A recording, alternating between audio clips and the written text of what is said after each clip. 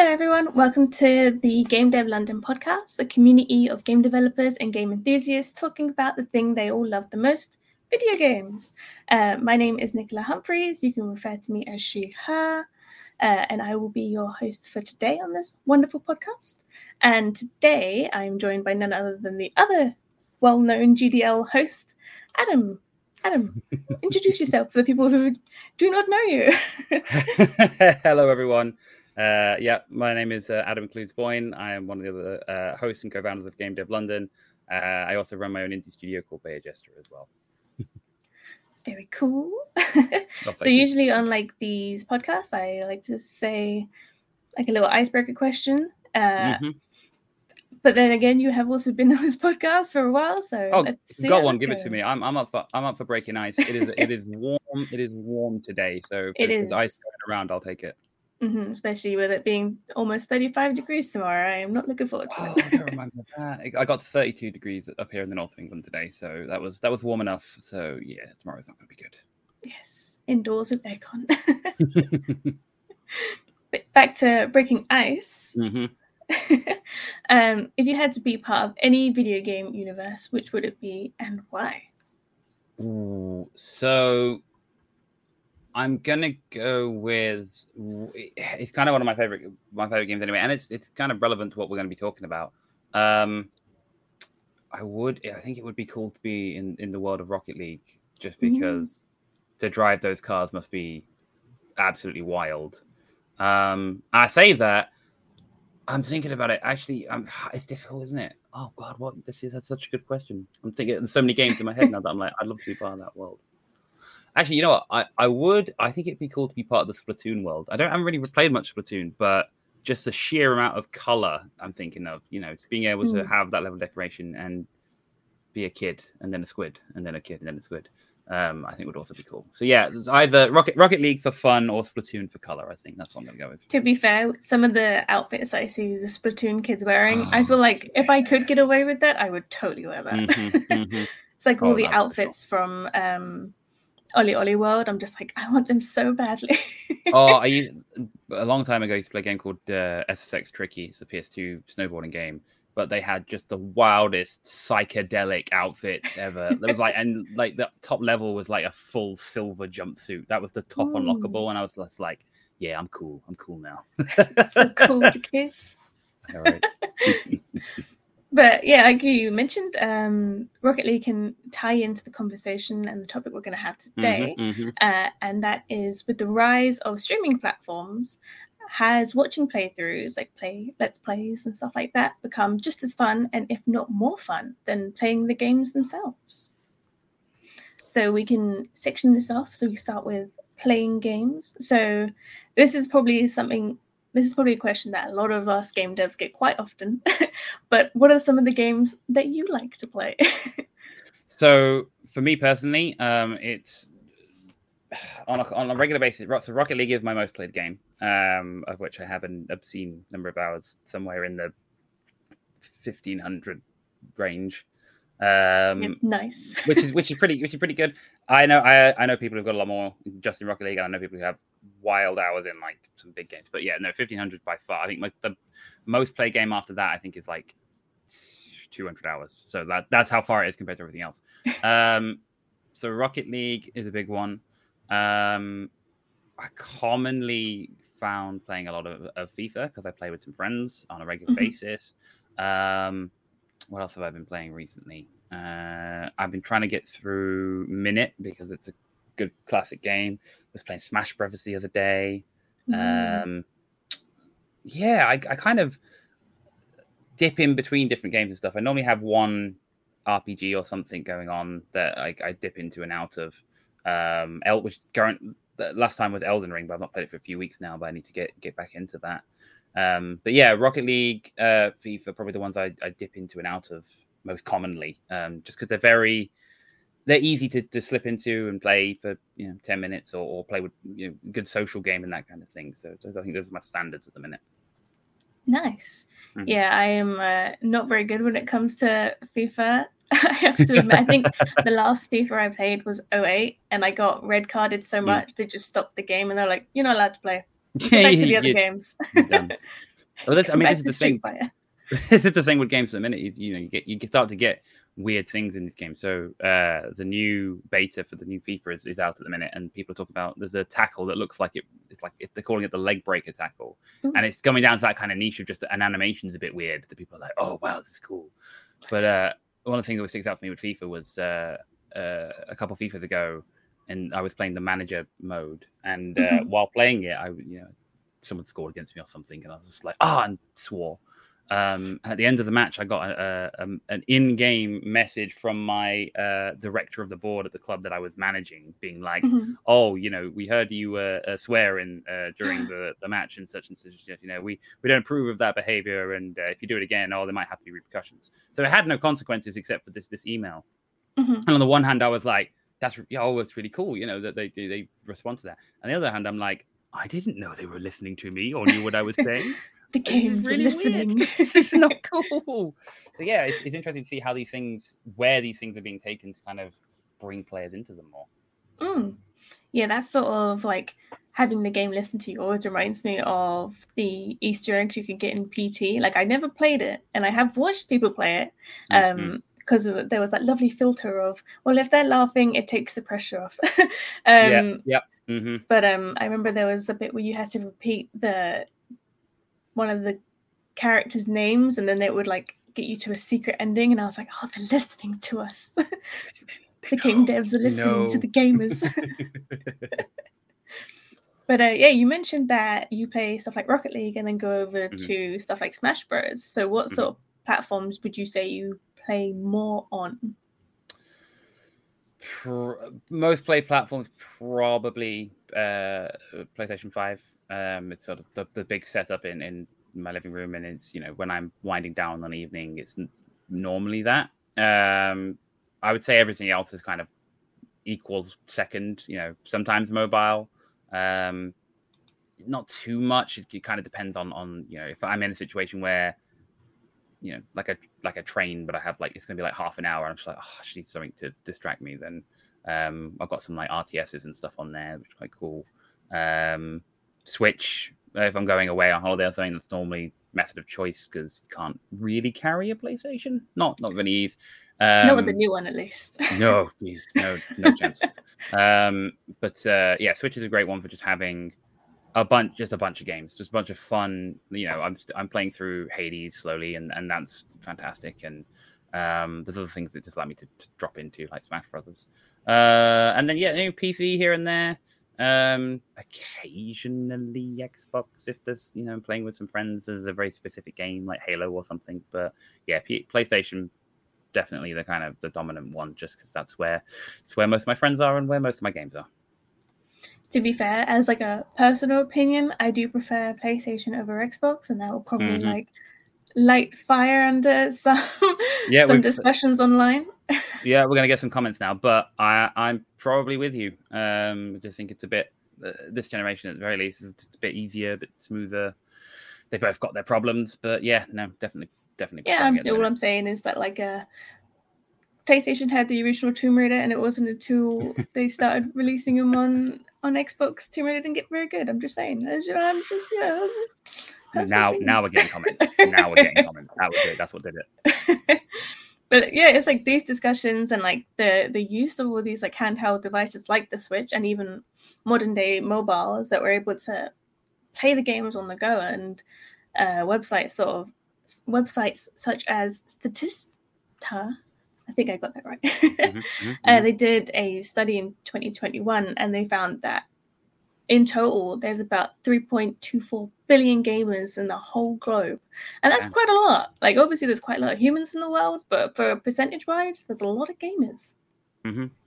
Yeah, that's the thing, is it's a lot of people still see it as a niche industry or not a mainstream industry, but over the pandemic especially, it was as big as film and TV combined. It's the biggest entertainment industry certainly in the UK, I think, in the world, but I'll double check that one. And it pulls a lot of people in, and you got to think it's because it gets across so many places, from mobile to PC to the consoles to VR and all these kind of places. There are just games are everywhere, and they are almost inescapable. And because people love to play and have fun and joy and hang out with each other, and games just help facilitate that.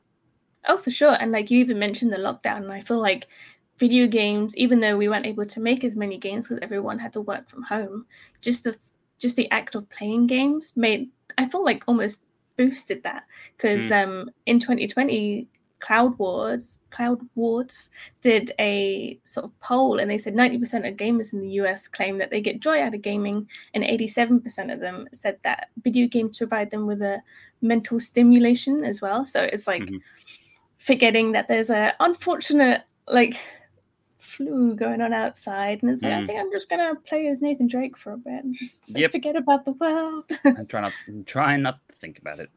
Exactly. No, it's a big part of it. Yeah, and I remember going into watching games. I remember when the lockdown started, I think one of the things that I did was, because I may have been a uni student as it started, which was a fun time. After I handed in like my final projects, I was unfortunately locked in my house to like not catch it, thankfully. And I ended up binging Jacksepticeye play God of War, I believe. And I just sat there for hours and just watched it end on end. And I was like, I am entertained. I'm forgetting that the outside is burning. I in a similar kind of situation, I was locked in at one point, we'll say, with very little access to things just because of where I was. But what I did have was the Switch. And what I had just done before I got locked in was buy Breath of the Wild. Over the 2 weeks I was locked in, I played through the entirety of Breath of the Wild, I think from start to finish. Because I didn't have much else to do, but it allowed me to just like for multiple hours a day, just be like, whoa, and get lost in that world of doing stuff. To be fair, I think that's probably why like Animal Crossing did as well as it did. Like obviously it's a massive franchise, but because they timed it perfectly with the pandemic, I don't know whether they timed it perfectly, but it was a good timing. Oh, for sure, it was. I think it'd be fair to say, but I don't think it was. Yeah, I don't think it was intentionally timed, but it was perfectly timed. Absolutely. Oh, for sure, yeah, yeah. I it's kind of weird because every time someone mentions Animal Crossing, I think of like being stuck indoors and being like, oh yeah, I forgot about that. It's almost like a nostalgia thing, even though it only happened a couple of years ago. It's kind of at the same time, it feels recent and a long time ago, and when you try to think about it, it feels almost kind of like a hazy period of stuff just happening because it was so chaotic, essentially. Yeah, it was like, I remember the games that were peaking at that time were like Animal Crossing and then Among Us. Those were the two games people were playing the most. Yeah, it was at the same time. That's that's strange. Yeah, of course it was. I think there was that, and also Fall Guys, which I do, which is I've noticed that there's been more Let's Plays of that recently as well. Like and I think because of it going through free to play, that it's becoming, that never used to be a model. Really, you have a game come out for a long time and then suddenly turn free, and it not only is that now a more common thing, but also it makes accessibility so much. It drops the level required to get into the game and be interested in it, and you see so many games take that model where they move to free to play to really bolster their audience, even the ones that do it after being popular for a while. Like we said, Fall Guys, great example. Same thing with Rocket League. That they switch up their model to try or Call of Duty Warzone, another good example, to bring in this new audience on top of the audience they've already got, and that just never really used to be a thing. But I imagine with the rise of Twitch and YouTube gaming and all the kind of streaming platforms, visibility is so much higher. People see people having fun that there is that route to just be like, well, now it's free, so why don't you give it a go? And yeah, like Shark Mob, not to shout out myself, but I will. Shark Mob did like this charity event where they had lots of big live streamers do this charity event where they would play Blood Hunt, and that really like peaked our numbers because it was like, oh, everyone's watching it though. Everyone wants to play it because they want to play with like the people that they watch online, and it was really nice to see those numbers like skyrocket and be like, we're doing it. Exactly. Felt like the lady from Ghostbusters, like, we got one. Absolutely. But that leads us into our next half of the topic, which is watching games. And you say that you watch people online, and so what has been one of your favorite Let's Plays online, whether that's like YouTube, Twitch, or Vimeo, because you never know. So I do in terms Let's Plays that I watch regularly. So I don't watch a huge number of streamers doing things live. The only one I really can think of that I watched live was, apart from things like Games Done Quick and speedruns and such, it would have been going back a long time now. But when the first Twitch Plays Pokemon was happening, I watched that live, and I watched the end of it live, which was an amazing kind of social experience to be part of this community, watching this kind of absolute chaos turn into succeeding in a game. And obviously a game that meant a lot to me because of playing Pokemon a lot as a child. And that was super engaging to see the community come together and achieve something. In terms of YouTubers, though, so in terms of more static content, it's quite a lot that I watch. And it ranges from sort of like big popular things. So I have watched in the past, Jacksepticeye, like you mentioned before, and Cnan has done that so much recently. And then Cnan is good. He's good.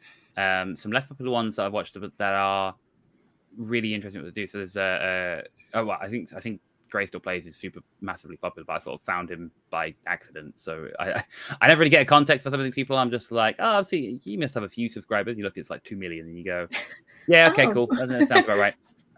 Gray Still Plays has been really good, especially kind of looking at different ways of approaching Grand Theft Auto. Some smaller ones is a good small one is Let's Game It Out, who specifically does a lot of taking on games built on systems and attempting to break those systems, finding loopholes or hijacks or ways that he can play around with how the game works to essentially cheat, but technically it's not because it's part of the rule set. So, for example, he discovered in a game, this game has like an economy system. You get fish and dig for gems, polish them up, you sell them at a store, you get some money, you buy better things, etc. It's a standard kind of survival loop. But he discovered if you sold, I think it was like trash, essentially, it wasn't zero, it was like 0.01 money. And it gave you that money, but it didn't take the trash away, which it would normally. So you could do it again and get another one. So he'll do this thing when he's like, that's interesting. Give me a moment. And it will say like 24 hours later. And he's like, well, I've been clicking this button for 24 hours and now I am a billionaire in this game. And you're just like, God, how? Oh, wow. And it's so like that particular game they've come back. Because it's in development, the developers have come back like 5 times and they keep patching out the things that he's broken. And then he goes and finds more things that he can do. Things like, you couldn't pick, if you were buying, the items you bought were physically existed in the world. So you'd pick it up to go buy it from somewhere. So you couldn't pick it up and just walk off. It wouldn't let you.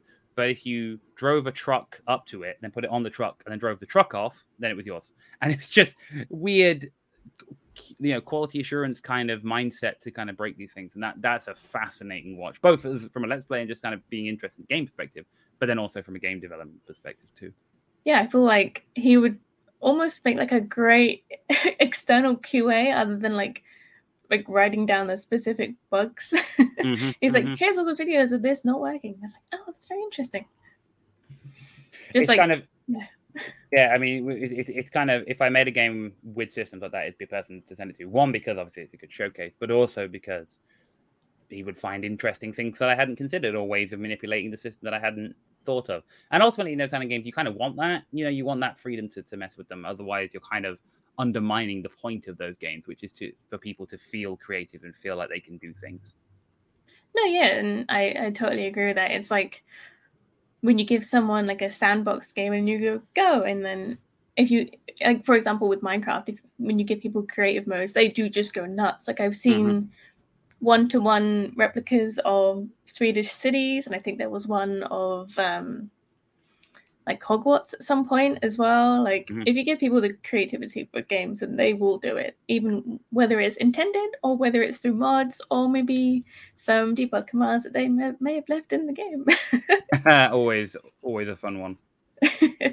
Like I remember there was a speedrunning video of someone playing Doom, and they managed to find the game dev room, in which they found this room that was in like behind a wall, but I think they clipped into it somehow, and it had like the final end game weapon, and he just slaughtered everything that he saw. And I remember the game devs were showing this video, and they went, "Huh," and they went, "Terry, you're supposed to get rid of this." this room, no. How could you have left it in? Yeah, I've been listening to there's a game dev team who are making their game at the minute, and one of the fun things they've been doing is that it's a very similar concept. They have a debug command to manage how they play the game, and they've only just realized that when you can spawn anything at any point with debug commands, they didn't realize they'd lost all perspective on how difficult their game was, because when you can go, oh, I've not got any wood, give me 1,000 wood, done. It takes away the idea of that you have to now go and get that wood and chop it down and all that kind of thing. And so it's interesting to hear how, even like at that level, they just go, just give me the end game gun. Obviously, they then go back and test it and all this kind of thing. But it's just, you have to be in two mindsets, both how to make the game quickly, but also somebody's going to play it from the beginning to the end. And that needs to be balanced too. Yeah, it's always interesting seeing, like, going back to the speed runs, it's always interesting seeing someone, like, because there's always two different speed runs of a game. There's always like the genuine way, and there's always like, this is like the buggy way that you shouldn't really do in, but it makes you defeat Five Nights at Freddy's in like 2 minutes. So yep. But like, there's so many of, I watch of them, and it always brings me back to like making games for game jams, and I'm like, oh no. Just thinking of all the bugs that could potentially be in my games, it's just like, I don't want to think about it. That's fair. Yeah, I don't know. It's in terms of that kind of let's play side of things, it's really interesting. It gives a totally different perspective on games that you otherwise that you may not otherwise have ever played, because obviously the rise of Among Us has come from people picking up games that were otherwise unheard of and showcasing the best of it. Among Us was a very small multiplayer game, so I don't even remember what the hosting costs they had were, that exploded as somebody realized how good it was. And that kind of virality, let's go with that. The ability for the game to become viral has definitely changed with the growth of Let's Plays. And there's definitely this concept of community of a game that may play it but don't necessarily have to, which never really existed before. That has done wonders for kind of building communities around games. This is why the community manager job has become so much more important, because people who are fans of the game may not just be players anymore. They may also just straight up be fans and just be watching the game and enjoying it. And that's a whole new kind of mindset and thing to consider compared to kind of games development, say 20, 30 years ago. Yeah, and like having the ability to watch someone play that game really draws in more of an audience, because you're like, oh, I can see this is a very fun game. It's almost like a trial run. It's like, I'll watch this first, and then if I feel like I would play it, I'll then download it. And thankfully, Among Us was like super cheap, and then a great game, so it was win-win for everyone. And then like even on the mobile, it was free, so everyone was playing it. And there was also, I remember there was a phase of like really, really big YouTubers playing Among Us, and that drew in so many more audiences, which wasn't great on the servers, I have to admit. It was a little bit slower sometimes, but it was almost wholesome seeing this small multiplayer game made by the people who made Stickman Fight. Yes, I think that's the name. But it was a really popular Flash game franchise. Yeah, like it was a Flash game, and it was a great Flash game. But seeing people like Cinnamon Toast Ken play it, I even think PewDiePie played it at one point, but I might be getting that wrong. But just seeing the intensity of like fan bases go towards a game just because like their favorite YouTubers played it, or the favorite Twitch streamers played it was just like a fascinating thing to see. It is, and it's this the sense of said in a nice way, the cult of personality, but is that in that you have people who you resonate with and you understand and you feel like they get what it is you're looking for from games. Mm-hmm. Go and have a good time playing a game, sells the idea of the game to you, or even just the concept of that it might be something you enjoy. For example, I have played Prop Hunt a few times, mm-hmm. but not a lot. But I have watched streamers like Cian Anderson and people play hours of Prop Hunt because it is such a funny thing to watch in terms, especially when you watch somebody having a good time and that sense of them feeling like they're the smartest person in existence and just giggling at other people. It's great to watch.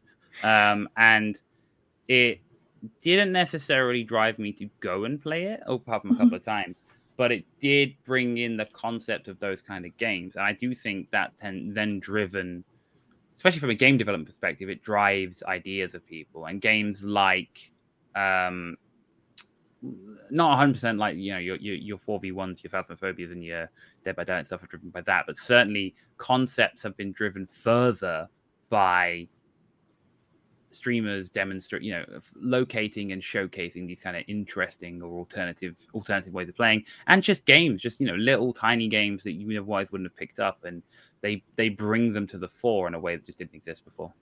Oh, for sure. And like even just genres as well. Like, for example, I'm not the biggest horror fan. Like, if someone says, do you want to go watch a movie that has horror in it? I'm like, no way, Jose, I'm all good. Like, the last horror movie I watched was Women in Black, and that was in cinema. That's how long it's been.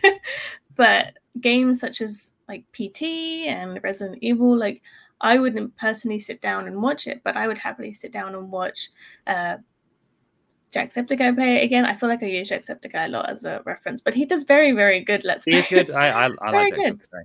Good. But yeah, I'd happily sit down and watch him play it or watch Game Grumps play it because I had that filter of humor and just that slight humanity to know that I won't be scared by myself.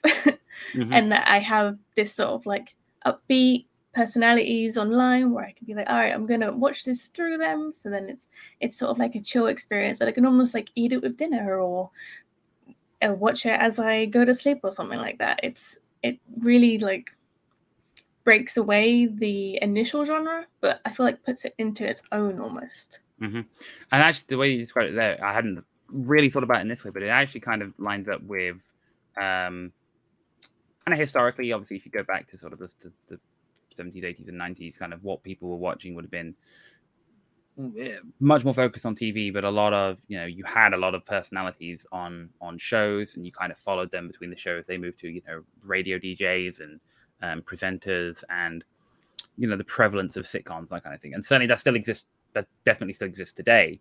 But certainly for younger generations, it's kind of an evolution of that process. People who it's the provision of entertainment. It's that it's people providing content where you are, because we're not on our TVs like we used to be. Especially kind of anyone kind of born in the last 30 years is going to be much more targeted on mobile, web, PC, etc. And so the same business that existed kind of back in TV and radio has bloomed here, and that is that's what streamers are, is that they're creating content where the people are, and the people came to it, and that's it. It's one of those things where everything that happens has happened before in one form or another, and it's exactly here. But that being said, it's fantastic to see how new technology changes it. Things like, obviously, you see on Twitch nowadays, people can literally interact with the game live while the person is playing it through Twitch chat and through buttons and all this kind of stuff, and do weird and wonderful things that you just, back in whatever the 90s and noughties, you could ring in to speak to the presenter and suggest you dunk somebody in Gunge, but there wasn't that kind of live connection. Whereas nowadays there absolutely is, and in a really dramatic and present way. We go back to what I said. One of my favorite, the first thing I watched live, one of the things I remember watching live was Switch Plays Pokemon, which is basically presenterless. That's almost a purely social experiment of a swarm of people hitting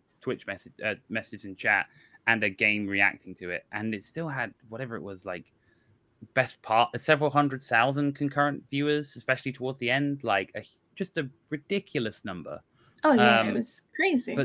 But that all comes from a development of kind of the social experience. It isn't the same as it used to be, but it also has come from the same place, if that makes sense. Yeah, and like relating back to Twitch, they also have stuff like modifications that Twitch streamers can put onto their streams, such as like the crowd control Twitch extension, which means players can take control of their game while they're playing it. So it sort of merges the two of watching and playing. So it's a very fascinating thing to watch, because I've seen stuff like streamers playing Breath of the Wild, but then exploding Link randomly in a big ball of fire, and it's like, this is bizarre, this is amazing. And then like with Cuphead, you can heal the boss as the Twitch streamer is trying to defeat it, and in Dark Souls 3, you can just decrease the player speed and just really mess up with the streamer's day. Yep. And like some games as well, I don't feel like incorporated it because of the crowd control Twitch extension, but having like couch co-op games almost allows the streamers and the content creators to play with their communities while they watch it. So it's very similar to calling into radio and be like, hey, just want to give a shout out to my friend Steve, it's his birthday. and that's the thing, is this is, like I said, it's the modern version of that. But also, you couldn't facilitate 8 people, a streamer, celebrity, host, whatever it is, and 7 members of the public playing a Jackbox type game 10 years ago, let alone 20. But now, not only is that possible, that is almost the standard. The commonplace is that streamers do these kind of things because it's a way of it. They connect with their audience, the audience connects with them, and that's how they kind of build their brand, as it were. And it's fascinating to see how just how the platforms have changed, how the software has changed, how how Twitch and YouTube and all these things have developed, has then changed game development at the same time. It's not just it may have started with people just playing the games that existed, but the games have now started to evolve to match. Whether it's allowing people to do things in Twitch to change the environment, or whether they feed into Discord bots and allow people to communicate through that, or whether they connect up to TV but also provide additional stats and information. Whatever it is, games have had to adjust back to the prevalence and development of the watching of games, of Twitch play, of Let's Plays, and all this kind of stuff. And it's not only is it interesting to see, it is fascinating to watch how different developers adjust to the changing dynamics that come from live games and games as entertainment, as opposed to games as live entertainment, as opposed to games as playable, interactable entertainment for the individual. Oh, for sure. And like, I think it also depends on like the content creator that they get in touch with to almost promote their game, because you don't really see many games posted on billboards or buses anymore. Like, it does happen still for like big AAA games, and like you can see like Call of Duty on the side of like the bus in London. It's like, oh, that's pretty cool. But I feel like you don't nearly see that as much, because so much of the audience has shifted towards like more web and phone based, when you're scrolling across like your TikToks and your Instagrams, and it's like, oh, there's Call of Duty on here, and I've seen it 5 times more than I would have if I went outside and looked at a poster. And that again, that's a really good point, that the economy loop that's come from it. Make a game, it's fun, a streamer picks it up, plays it, somebody who watches that streamer because of the streamer, not because of the game, sees that game, thinks it looks interesting, buys it, and that becomes the economy loop. That is the same as advertising and marketing, but again, it's hitting people where they are. I am far more likely to get a game outside of like the standards which I've heard of or my friends talking about. If it's a niche game or an odd game or something, far more likely to purchase it, or at least consider purchasing it, if I've seen people, if I've seen some content of it, if I've seen someone playing it and having a good time, it's not confirming suspicion. It basically doubles down on the fact that it looks like, once I saw it, I was like, oh, it could be interesting. And seeing someone going, haha, how great is this? It makes me go, yeah, you know what? It probably is kind of cool to play. And makes me consider that. Like an example of this would be, I haven't played Astroneer yet. It's on my list. But I have watched somebody play it. And that was enough to make me down. It was on Xbox Game Pass, and I downloaded it because I was like, oh, I'll get to that. And I haven't got to it yet. But just the fact that I even saw it and was like, oh, I'll download that to play later. That's already that to make that decision making is basically 99% of what advertising and marketing is there for. That's a huge jump to make somebody go, yeah, I'll try that. Yeah. And it's a much easier sell when you're watching somebody that you implicitly trust because you watch their content because you like it, saying, oh, look, you're not even saying anything, but just saying, I'm playing this game and I'm having a good time. It makes you go, oh, I would have a good time if I played that game. And that is a very direct kind of advertising, marketing, whatever you want to call it, compared to it just kind of being on a billboard and in the hope that you look at it and go, yeah, that flat static 2D image of a game looks like it'd be a fun game. Like it doesn't make sense. That's not how we enjoy games. So why would it work as a sell point? And like I said, people still try it. The massive games sell it because they're so huge. To be honest, probably more just to remind people of when it's coming out. But if it's going to be something that's quirky and interesting, if I see a streamer or a YouTuber or whatever play it, that's more likely to sell it to me for sure. Yeah, and I feel like that could also open the box to not only incentivize fans to a specific game that's coming out, but also incentivize them to a particular franchise that's a lot bigger than the game. Because I remember when Telltale's The Walking Dead came out, bit of a throwback, but I remember PewDiePie played that and he played the first episode and I was like, I'll watch this to see if I like it. And then I was like, great, I like it, I want to play it. That then led me to playing episode 2, 3, 4, and then like the next game.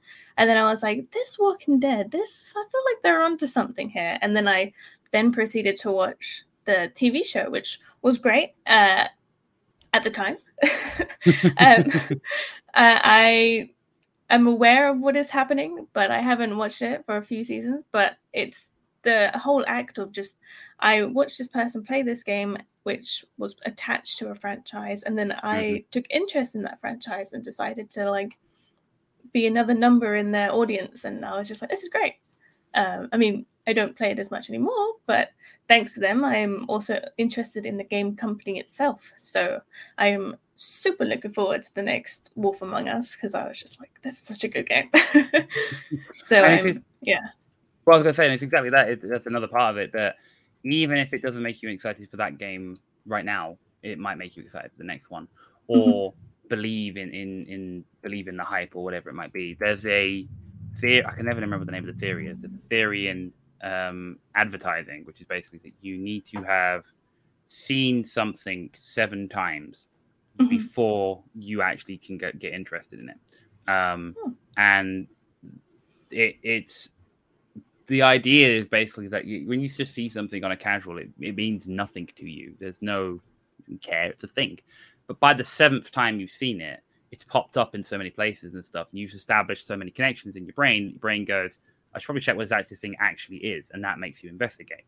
And the fundamental of business marketing, of advertising marketing, is making those 7 times happen, that you will see it in those 7 places. It's why, like on YouTube, you get the same advert 100 times because they're expecting by eventually you'll remember it, and then when you need to use it, you will.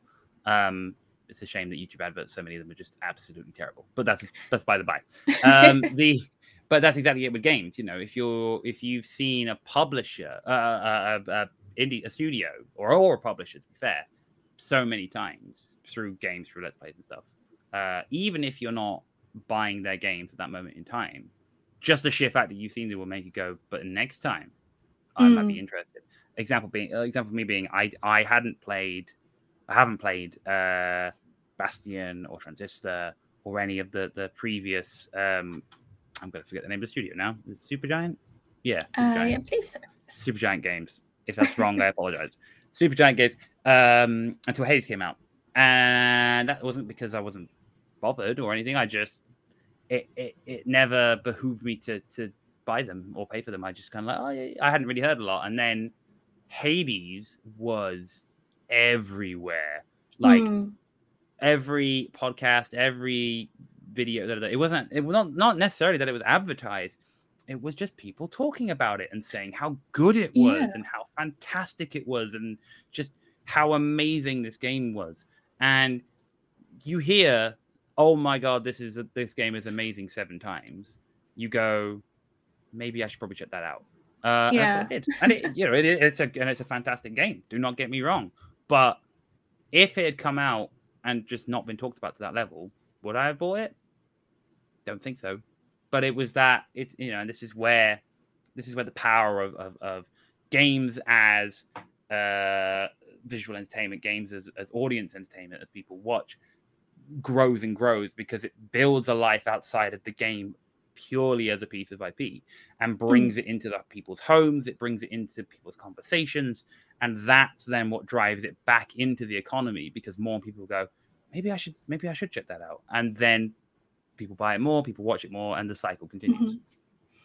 Yeah, and I feel like with the growth of like Twitch and YouTube over the last 5 years, like it's just been intense with like the amount of eyes that you get on a particular product or a particular person. Like in 2018, YouTube viewers watched over 50 billion hours of gaming content on the platform, and apparently 48% of them, according to Polygon, reported that they spend more time watching games than they actually do playing games. Yeah, which is a crazy thing. I mean, it's definitely something about the generation coming through that it's replaced kind of the traditional content. I probably play games more than I watch games. I would say that's quite likely. But my sister, who is younger than me, probably watches games more than she plays games. It's certainly close, and it's interesting to see. And then if I go back to like my parents and stuff, they definitely do not play games more than they watch games or anything else. But there is definitely a fade through into what it being your kind of basically your major form of content, that you watch people play games. You sit down to dinner or you're chilling out and you just put on Twitch or something and hang out with those people, because it's that much more kind of in your face form of social content. And yeah, it's fascinating to see that. It's a fascinating stat, but it makes sense that it's become the primary form of kind of casual entertainment for people. Yeah, and you could almost see that in some of the YouTube views that certain I guess YouTube celebrities, or I'd say content creators, because I know that celebrities is like an iffy word when it comes to content creators, but when as of May 2022, Elden Ring sold over 13 million copies. But then PewDiePie's first video on Elden Ring got 6.3 million copies. And that's almost half the amount that was sold in May. And it's crazy to think that that many people went to go watch this video of Elden Ring. And hopefully they were encouraged to go play the game afterwards. But it's crazy to see that the thing that he is playing, he's almost getting half the amount of views that game actually sold. And it's a crazy thing to see. And that's just on YouTube. You'll probably get more views than people have clipped it on TikTok and probably cropped it and uploaded it on their own channels or something like that. Obviously that's not encouraged, but people may have done that. Oh, for sure people will, and people do highlight reels and this kind of thing. And this is part of the whole, you can't think of these things in isolation. It's not, there are games and there are streamers over here or let's players or whatever and other content creators and stuff. They're not separate things connecting up to kind of the middle. This is all part of one system. They are all part of an ecosystem that kind of all feeds into each other. The game, like I said, games are becoming more geared, not all games, but a lot of games become more geared towards streamers and content creators. We're getting replay systems that are way more established than they used to be, and plug into external systems that make it easier to save content, which then plugs into Twitch and YouTube and makes it easier to upload. I mean, end of the day, you've got both Xbox and PlayStation have a share button. on the controller. It's that important a feature, is that you hit a button and can press share and go, look at this cool thing. And then the people who do well out of it, it becomes a career. It becomes an opportunity to purely do that and make enough money from it, from the advertising and marketing and the viewership, to just do that. And when it becomes your career, when it becomes your business, you have to keep feeding that, which means you have to keep finding more content, which means more games. And equally, as you become popular, people look to become not necessarily popular off of you, but that your content is more prevalent, and therefore it's connected to more people going like, oh, I'll make a, highlight clip of their last 20 shows because I'm interested in it and I think people would be. Or I'll cut together all of the YouTubers who play, or like you get fail videos, like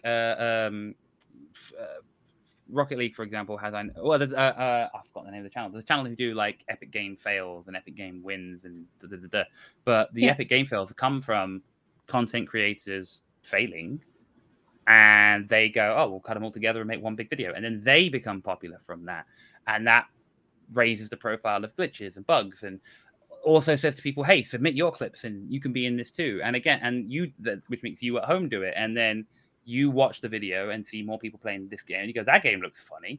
And then you buy that game, and then that game does well. And so they try to bring more, and so on and so forth.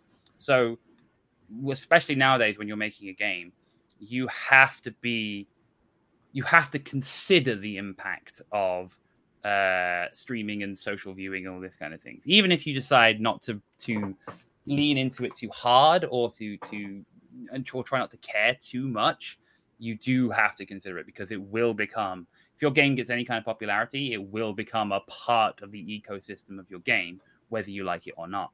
And you can choose not to engage with that, but there are some real powerful benefits from choosing to engage with that, which games like Fall Guys have made a lot of use out of, and Fortnite 100% makes a lot out of the fact that it connects up with its social viewing and such.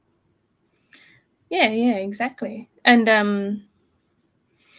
it is just crazy to see. And with stuff being more competitive, like with games becoming more competitive, like Fortnite and even Rocket League, the game that you play and watch, you see game companies even making their games towards, like pushing their games towards even like an esports environment as well, which is one of the more like social aspects of games. People actually come together to watch these groups of people play a game that they all enjoy and have a great time just watching a match. It's like the nerdy side of actually going to a football game. It's like, this is what it is. I've never been to a football game, but I feel like that's what it would be like. So I recently went to my first kind of live esports event, which was the Rocket League Championship Series tournament in London. And that was my first kind of major esports event. And having been to several football games in the past as well. It's on the way there, but it's a lot more like, now I haven't been to any of these, to be fair, but it's a lot more from people that I've spoken to, a lot more like boxing or basketball. It's definitely very sports-like, but and it might just be the scale or the length of time that things play for, because obviously with esports, it's a lot of on for a short period of time, teams can leave, more teams come in. There's a lot of different teams and different players and all this kind of things. So it changes it up. And I've also been told that we in the UK are particularly good at celebrating esports because because of our sporting heritage and football and those kind of things. We're very good at being being loud, but being supportive of people in general and believing in the occasion, not necessarily just a team. But certainly the end of the kind of live viewing pyramid, if you will, is live esports, and people literally attending physical events to watch digital content, because much like everything else, much like football and other sports and stuff, end of the day, it is the same. You are going to watch experts be experts at something, and your connection to that is the social tribal aspect of being a part of a community. That's why you connect to it. And it was fascinating to go and see that, because you had crowds cheering, you've got these people playing this game, which is a game, but they are highly skilled, and there's like shocking moments, and it's wow, and it's amazing, and there's teams destroying other teams, and really close moments, all this kind of thing. It's the same as watching sports, but it's weird that it is so much more historical, I guess. Football matches have been happening for the best part of 150 years, physical going and watching a football match. And here we are with the most modern of technologies, video games. Yeah. Still at physical events in arenas, lots of crowds of people watching it.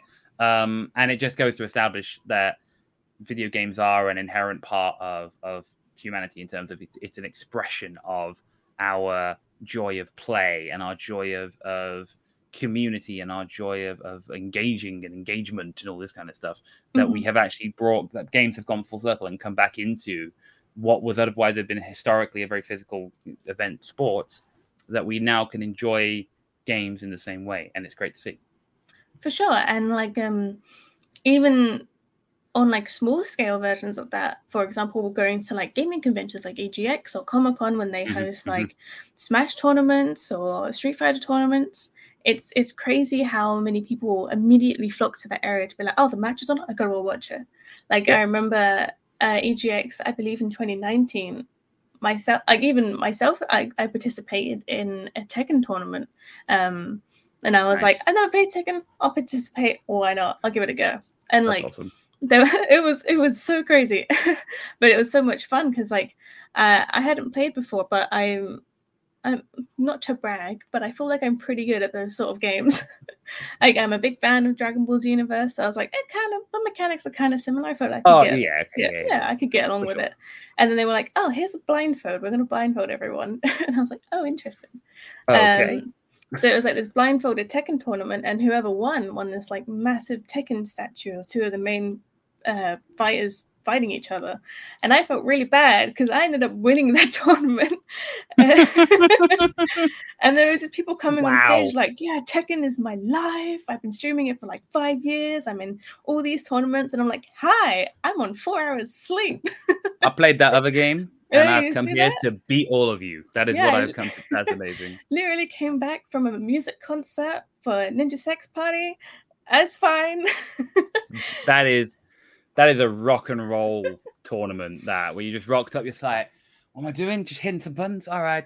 Yeah, I've won. It's fine. Whatever. Because like I remember I was there with a few friends, and they were like, oh yeah, pick her, she's great at these games. I'm like, I've never played this game before. And I just remember like every time that I lifted up my blindfold when they brought new people onto stage, it was a case of like, as I brought it up, more people were gathering, because it was like, oh, the finale's almost here, this is going to be amazing. And it was weird to see that amount of people, one, looking at me, because I was like, this is so many people, but also just like being there for like this gaming tournament, and like all being there because they love the Tekken franchise. And it was such a great time to see. And also, you can totally watch it on my YouTube channel. It's my only video that I've ever uploaded, but I would recommend. It's a great watch. And it was cool to actually see what happened, because I couldn't see what was going on.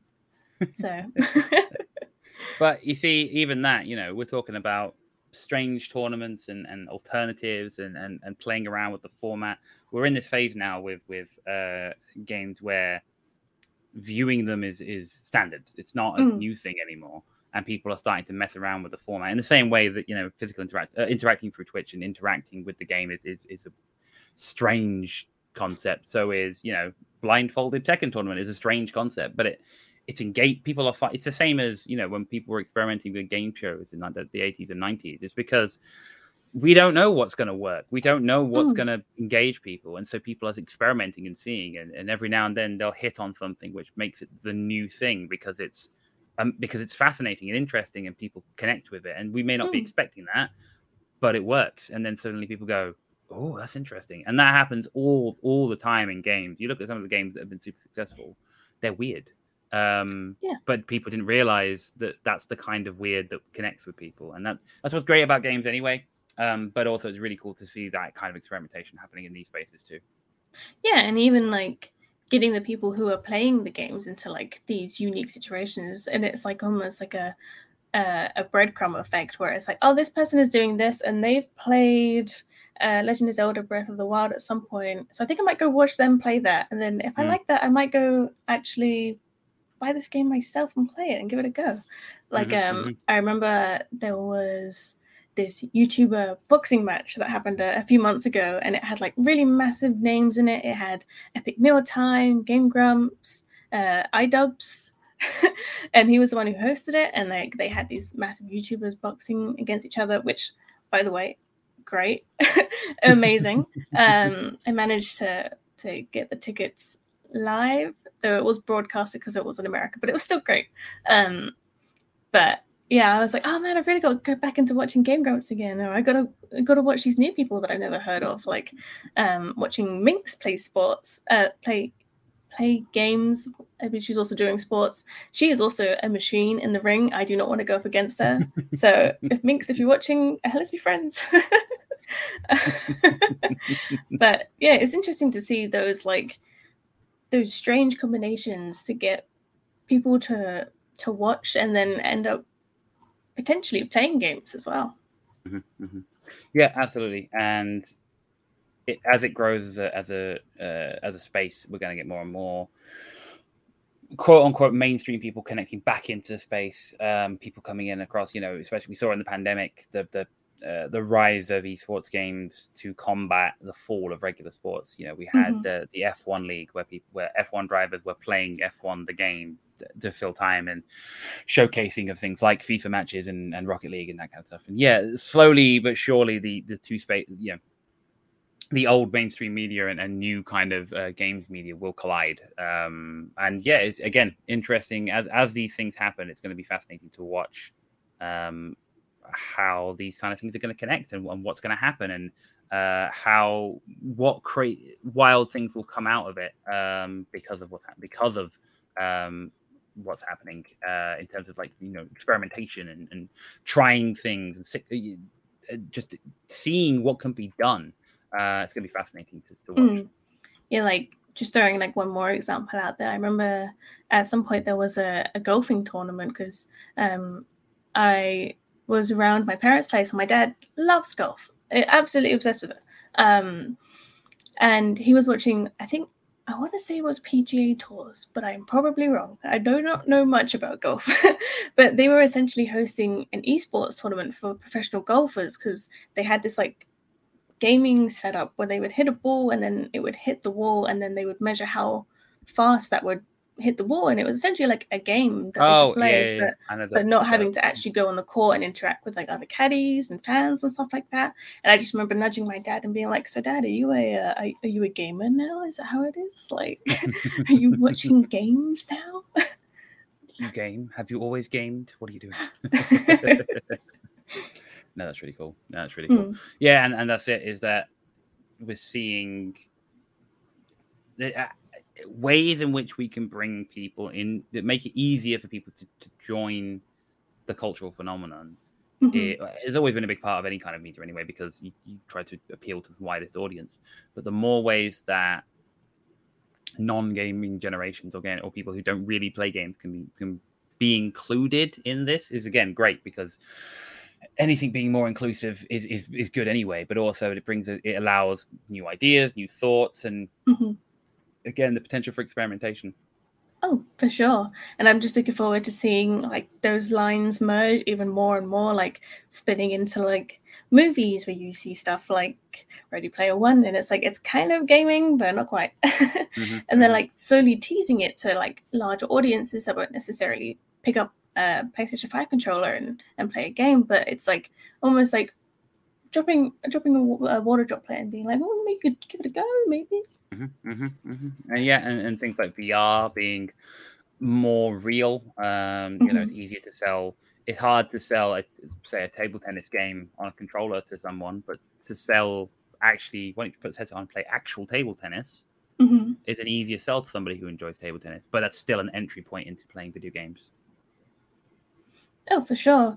And yeah, I'm just looking forward to seeing all of this sort of like unravel and not knowing anymore whether something was advertised on TV or radio or even on like your phone. It's like now it obviously is advertised on phones, but it's just like even seeing Elden Ring still being advertised on TV. It's like, yes, bring in non-gamers. Let's play some games. Absolutely. I remember even my mum was like, this Elden Ring, I feel like I could give this a go. And I was like, Mum, no, the last game you played was The Lost Legacy. Don't do that. Don't do it. No. Oh my God.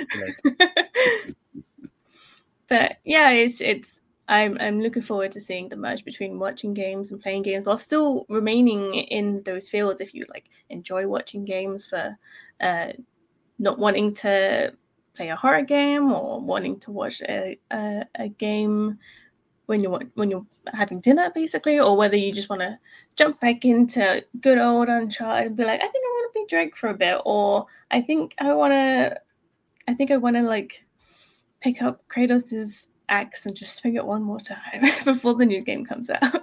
I think at this point there is something out there for everyone, and that's great. That's what we want. And if you've not tried it, if you've not really had a go at watching, whether it's esports, whether it's Let's Play or anything like that, it's something that I certainly would recommend giving it a go, even just to understand it a bit better, especially if you're a game developer, because you don't know what you don't know, and until you've been able to have a go and just kind of mess around with it and be like, oh hey, what is actually happening in this space, you won't realize what has been happening and what continues to happen, and I think it's worthwhile just being aware of it. Yeah, and like even just watching videos that are a little bit less informal with all the information. Like I remember I got into more information about esports by watching a YouTuber called Nakey Jakey, and he did a wonderful video on esports where he just described some of the biggest gaming tournaments that had happened and what esports is all about and how it's came to be from like at the original Halo days. Now you see events such as the Rocket League Champion Series where the prize pool is just over $2 million US, and it's just like, that is insane. Seeing as like Pong when that first came out, or was it Table for Two? Either one of those games, it was like if you won, you get a magazine. Like it's crazy how that's just like escalated, but it's yeah. I feel like if anyone wants to get into like the knowledge of esports and seeing where it has grown while also having a chuckle, I'd recommend watching the Nakey Jakey video on esports. There you go. Recommendation on it off the bat. Yeah. But yeah, with that, I guess we can conclude this episode, but there's always so much to discuss about this topic. So if anyone else has anything to add to this topic or want a discussion, feel free to comment in the YouTube section below or anywhere that you're listening to this on your podcast apps. And if not, you can always come chat to us on the GDL podcast Discord. We're always there and always chatting to people. So it's always nice to engage with the community. So yeah, I've been your host, Nicola, and you can find me at Humphreys Media on basically everything, especially Twitter. Pretty active on there. And yeah, big thanks to Adam for being my guest today. Where can people find out about you, Adam? You can find me also on Twitter at AdamB1234. You can also find out more about the stuff that I'm doing by following my studio, which is at Beta Jester Ltd. Sweet. And that's amazing. And thanks to everyone who tuned in, and be sure to check in next week where there'll be another Game Dev London podcast and a podcast episode. And you can always check out the Discord for all the updates and just saying hi to the rest of the hosts, because I promise we are all very, very lovely. But yeah, otherwise we'll see you there at the same time next week. Bye-bye. Bye.